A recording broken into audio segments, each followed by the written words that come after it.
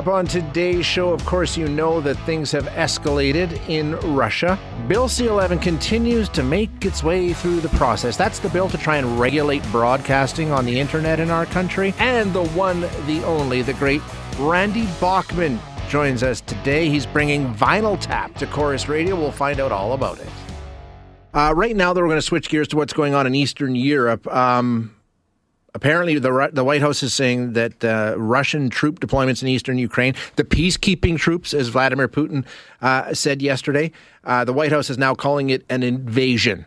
They were a little reluctant to come out and say this is an invasion yesterday, but now they're all in, which means that opens the door to the crippling sanctions that we've heard. UK have already brought some in. It all came to a head yesterday in a strange, rambling, I don't know what you want to call it, speech, media availability from Russian President Vladimir Putin and some of his ministers, and ultimately it came to a head with him recognizing two regions of Ukraine as independent. I mean, it's the escalation we all thought was coming. Now, what comes next? So to get some insight, we're going to chat now with Andrew Rasiulis, who is the fellow at the Canadian Global Affairs Institute. We've talked to him about Russia before, and we appreciate the insight. Hi, Andrew. Thanks for joining us. Hello, Shay. Glad to be back on your show. It's difficult times, but there we are. Yeah, I mean, I guess from what I'm seeing, and you know, with now they're calling it an invasion, it looks like the Western world saying, okay, Putin's, you know, he's decided on war. He basically ruled out negotiation yesterday and took the step, you know, with the recognizing the two regions and then sending in troops that, you know, he decided on war, correct? Would that be fair? It's closer to war. Yeah. So let's we got to really split that one. He has taken the Minsk process off the table. Yeah. The Minsk process was the 2015. We've talked about that before, to reintegrate those two republics into Ukraine proper. That's off the table. He's basically said, okay, now they're independent. They could actually join Russia. It's ours now. So Ukraine, you've lost it. Like you've lost Crimea before, you've lost it now. No more negotiation on that. So he's ratcheted up the military option, reduced the diplomatic options. The big question now is, from the Russian perspective, what are they going to do? And I think they're still waiting with some hope, perhaps, or maybe this is dissipating over the day, whether or not the Biden and Putin would eventually meet, as Macron had brokered on Sunday before all this happened. But this morning, and so this is a moving target, this morning, early in the morning, the Russian spokeswoman for their foreign ministry indicated that the Russians still held open the option of diplomacy, and that they were expecting their foreign minister, Lavrov, to meet the Secretary of State, Blinken, in Geneva on Thursday. They would in turn then set up the Putin-Biden summit. Now, I haven't heard anything further to that from the American side, and you know they're talking about declaring this an invasion, but there's been no shooting. Okay, because what they have done is they've moved. The Russian forces now are moving into previously held territory by the Ukrainian rebels with Russian support. So there's been no exchange of fighting between Russian forces and Ukrainian forces. So it's not the kind of invasion we would think if they had moved in the southern part towards to create a land bridge from Crimea, or in the north from Belarus, threaten Kiev. That has not yet happened. It can happen. They have the forces to do that. But they're, I believe, waiting now to see what the Western reaction will be. So we're kind of in a pause. As you mentioned, sanctions are starting to kick in. But even the West has been sort of wondering what kind of sanctions do they apply? Do they apply local ones like they did last night? They were already talking about local sanctions for companies dealing in those republics. So that's off the table, but that wasn't very much anyway. So that's kind of symbolic. The Germans then led off later this morning with a very important sanction. Yeah, the pipeline. Pipeline. So they canceled the certification of it. It hadn't been working yet, but there was a certification process taking place. They've canceled that. The British have imposed sanctions on Russian banks, or three of them, I believe, operating in London, plus on seized the assets of a number of oligarchs who are supporters of Putin. So these are strong measures that are now beyond the Luhansk thing or the Donbass issue. How far will they go now? This is anyone's game, and I believe the Russians are waiting to see what happens. But diplomacy still has a sliver of hope. And don't forget, even if fighting starts, and that could happen, diplomacy doesn't really end because war is about politics, and diplomacy is always there. It simply takes a back seat while the soldiers engage in combat, maneuver their forces, press the opponent, and then diplomacy kicks back into trying to come up with a peace agreement, because it always has to end in some kind of agreement at the end of the day. Yeah, eventually. So that's where we are today. We don't know. There's so many moving balls in the air. I believe we're waiting to see what the Western reaction will be, and then Putin will make his counter moves. Do you really think Putin is interested in diplomacy? I mean, I don't know if he wants to take it to an all-out war, but it certainly seems to me, as a guy who doesn't have near the amount of knowledge as you do. But you take a look at the way this all played out over the course of the weekend with, propaganda and accusations that the Ukraine is developing nuclear weapons, and this is just a conspiracy of the West to keep Russia under the heel. I mean, it's the same thing we've seen before. It's the same playbook, push, right? And is anything different this time around? Well, what is different is that the Russians and Putin, they've lost patience. That's why Minsk is gone, so that's a major shift. The question then becomes, and don't forget, the primary mission of Putin here has been to rebuild Russia as a great power. Yes. And a key subcomponent, existential component to that is Ukraine being, if not formally part of Russia, then a very closely aligned state to Russia. At best, if you will, neutral, but certainly non-aligned, not part of NATO. That's definitely not on the table for Putin. He will never accept that. And if that is pushed, he, in my opinion, would be prepared to wage war to prevent that. So what are you watching now? I mean, is it all about troops? We see the troops now in Donbass, moved in yesterday. Is it sort of what's the next step from Russia, or is the next step fall now to the West? I believe the next step falls to the West. Okay. I think Putin, he's now made this thing. He's going to consolidate the Russian positions in the two republics. They are prepared to move further should it be necessary. But I believe he's going to see what the West reacts. And if there is a chance to achieve a neutral Ukraine without a war, he'll take that. Now, the other question is what the Ukrainians are going to do. And there's the issue, will they move to a neutral option, which they have resisted? The Ukrainian nationalists have abhorrence to that concept. But Zelensky, when he first came into office, had toyed with the idea and then moved away when the nationalists put pressure on him.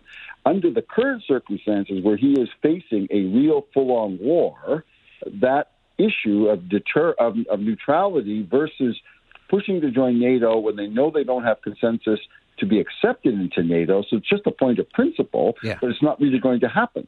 Is that worth a war? This is the question that Zelensky now has to face and the Ukrainians have to face.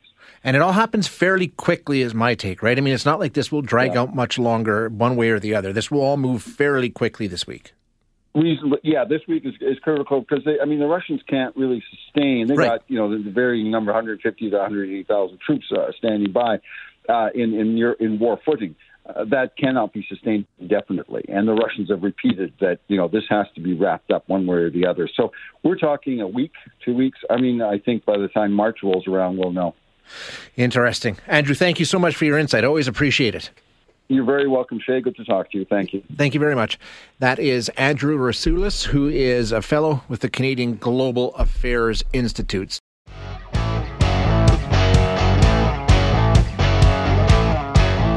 All right, let's get a quick update here on a story that we've talked about a few times over the past several months, and that is Bill C-11. Or C-10. It depends. You call it what you want. It was C-10. Now it's C-11. Basically what it is the federal government's efforts to try and regulate Canadian content on the internet. And you remember the fuss that started with that and how it started with regulating your social media feeds, and would that be something that you have to deal with? Is that going to be a problem? Well, that was apparently dealt with, and the bill was rewritten, and C-10 went away, and now we've got a new version, which is C-11. And the government continues. Basically, they're trying to reformulate any plans they had to regulate the internet. Streaming services, like it or not, they are part of Canada's broadcasting landscape, and they say they should be included in legislation and regulation. If you think about it, it makes good sense They're definitely broadcasters in Canada, but the way it operates now, they aren't subject to any of the rules or regulations that conventional broadcasters are. They're free and clear to do what they want to do. And some of them, I mean, if you think about it, are much bigger than any conventional broadcast outlets anymore. You think, places like Netflix, Amazon, some of the social media platforms, TikTok, and things. I mean, they're massive. The reach and the content that they churn out really and truly is huge. So the big concern around all of this discussion, though, is free expression. There are opponents who say that it could be read in a way that it would grant Canada's telecom and broadcast regulator, the old CRTC, we all know the CRTC, the power to regulate the content of individual expression, something that, a lot of people were really, really concerned about and didn't want to see happen. The discussion was, okay, if you want to talk about regulating Canadian content on the internet with some of these big providers, fine. But for some reason, cat videos became the discussion, right? And that was what the minister said. No, don't worry about it. Your cat videos aren't going to be subject to interpretation. All right, let's get back to this discussion on Bill C-11. As I said, it's the federal government's ongoing effort to try and regulate internet streaming services under the broadcasting rules and, Canadian content, all the rest. It's big. And it touched off a lot of concern about freedom of expression and all the rest of these things. Does the government have it right with this new formulation of Bill C-11? We're going to have a discussion about that with our next guest, who is Conrad von Fickenstein, who is a senior fellow at the C.D. Howe Institute, former chair of the CRTC. Conrad, thank you so much for your time. I appreciate you joining us. You're welcome. So we're into this latest version of this legislation. First of all, we should say you wrote out a piece recently with your thoughts, a letter to Pablo Rodriguez, who is the minister responsible for Bill C-11. And in that letter, you sort of say, okay, we've got this, but there are ways to make it better. And you point out two ways. First and foremost, and I think a lot of people agree, you think it's just too broad, right? It'll encompass too much of the landscape. Yeah, they have taken the approach in this bill to say anybody who broadcasts either video or voice has to be registered, and we will then decide which one of you should should follow certain conditions and which one we exempt.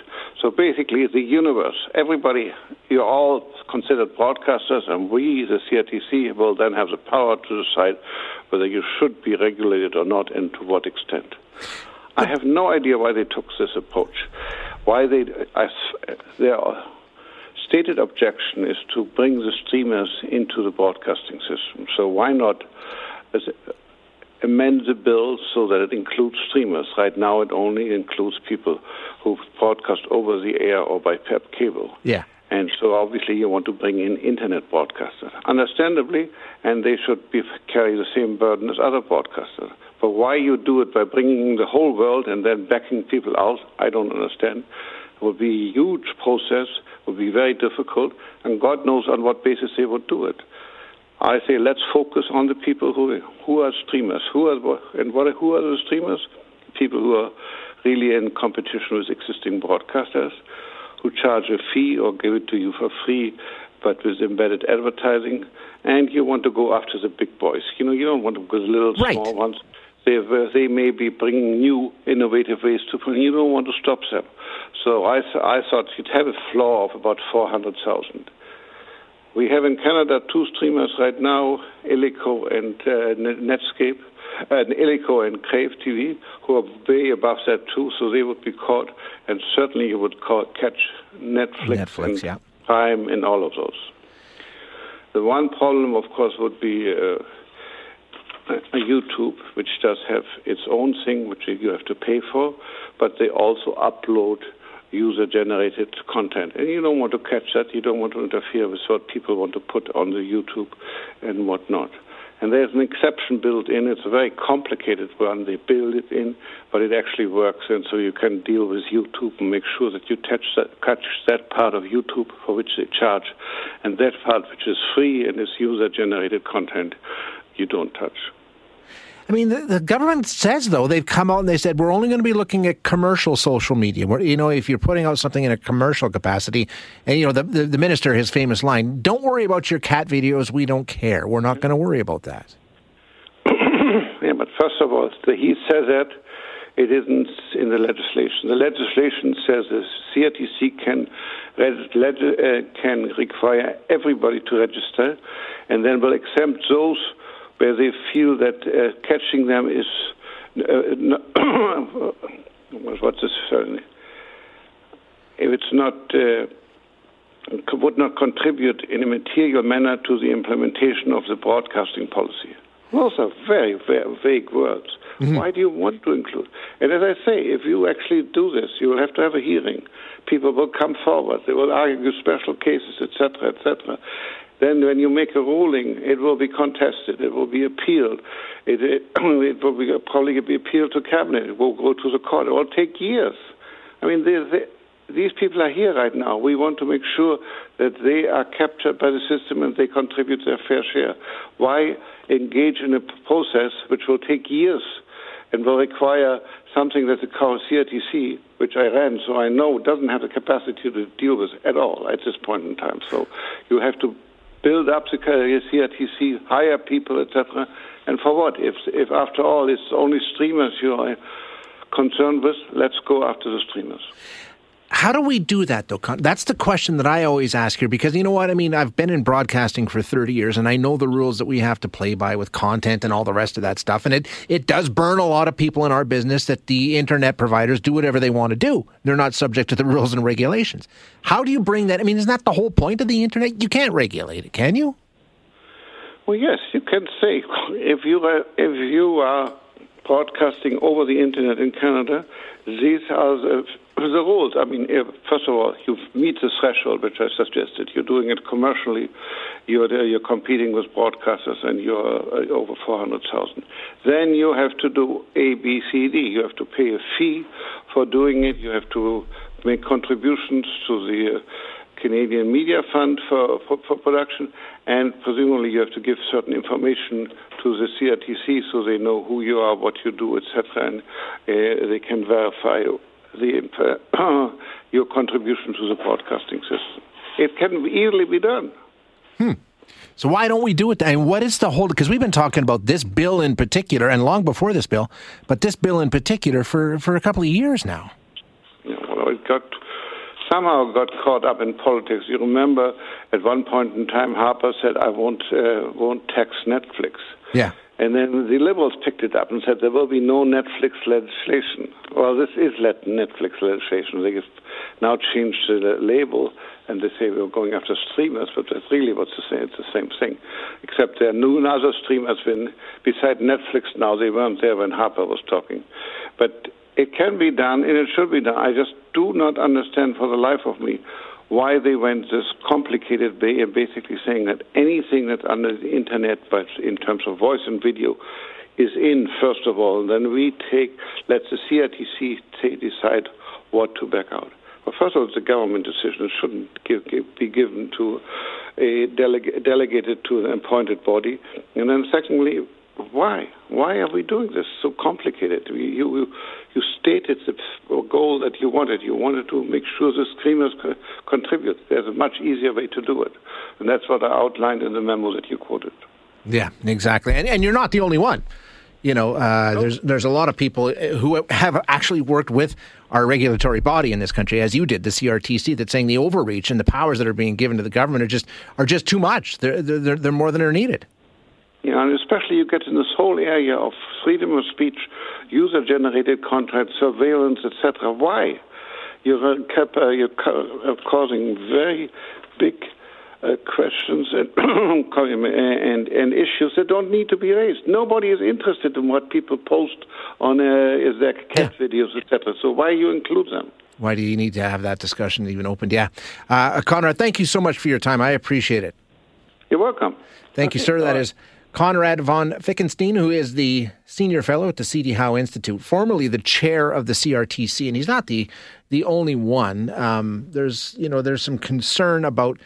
I think when you take a look at it, and like so many things in politics, it starts with, okay, we want to level the playing field. And that's the talk that you'll hear from broadcasters all the time is, hey, listen, we've got all of these rules that we have to play by. We've got all these things that we need to do. That's part of having a license in Canada, and the CRTC reviews it regularly. And, there's Canadian content and there's a certain amount of local, the list. It's been that way from day one. And then you've got these internet companies that just roll in here and broadcast in Canada, and they don't do any of these things. Literally none of these things, right? They're not subject to any of these sorts of rules. So, okay, you can get on board with that and say, listen, yeah, sure. If you're going to broadcast and you're a corporate entity that's broadcasting in Canada, you can be subject to the corporate entities too. But then, as we heard from our guest, it expands out and it gets into another area of, well, yeah, okay, what about, your cat videos, as the minister constantly says. And he says, no, we don't care about your cat videos. That's not part of our discussion. But write it that way, make it crystal clear.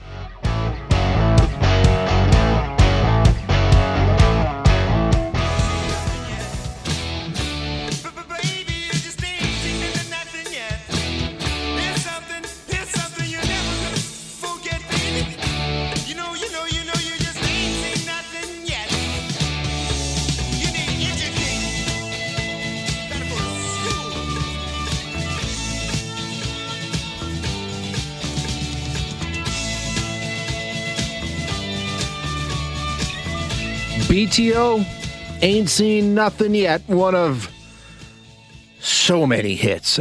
So many hits. It really is remarkable. I was thinking about this, and if you wanted to put it together, okay, the Mount Rushmore of Canadian rock and roll. Randy Bachman is front and center. He's the guy. I don't know if there's anybody else in our country that comes close. We got some good young pop singers out there right now that are making a lot of noise and doing really well, but they still got a ways to go to catch up with the godfather of Canadian rock and roll. And it extends well beyond our borders and around the world. As you know, there was a time when this was the biggest selling act on the planet. The Guess Who.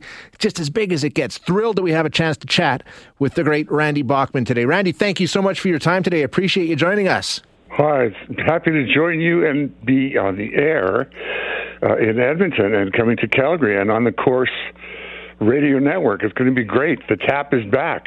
Yeah, it is. It's so cool. You found a new home. It's going to kick off March 6th on Corus FM rock stations. When we talk about this show, you've reached the pinnacle of rock and roll. Now you've reached the pinnacle of broadcasters when a show goes away and the public demand and outcry is so strong that you come back somewhere else.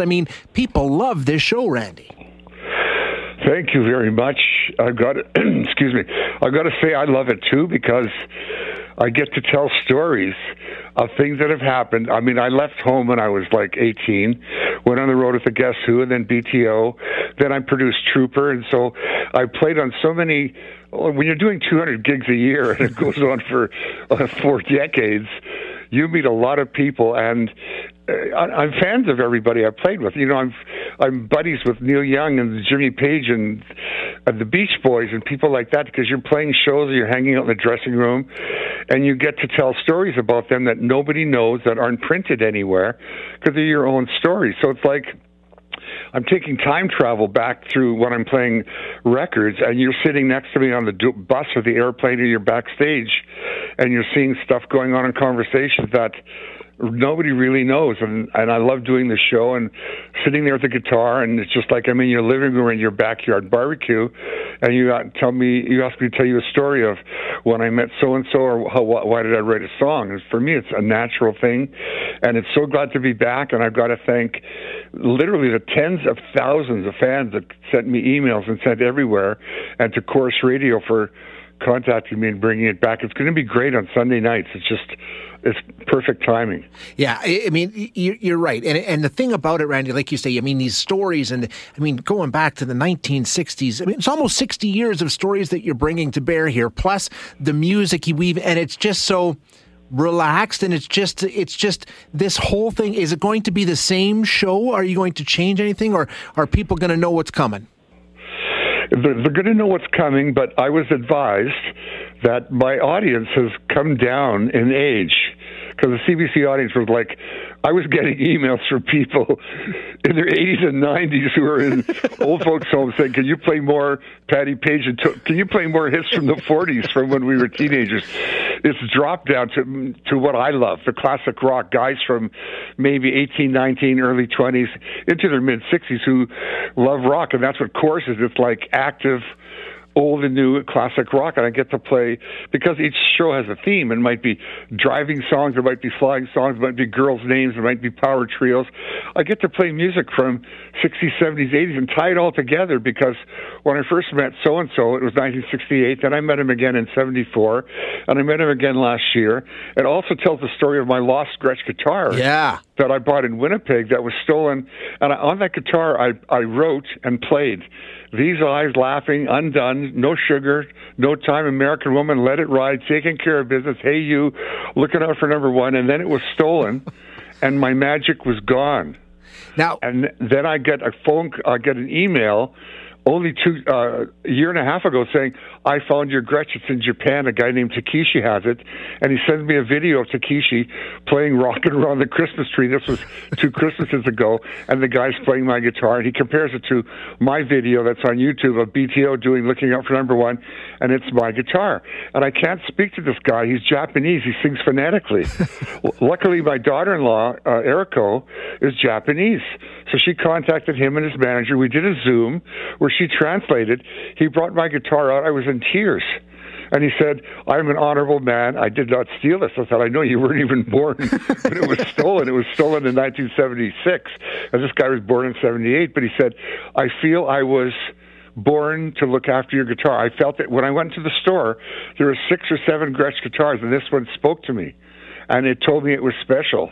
And it was in people's houses and hearts and minds all over the world. I mean, I'm getting verklempt here.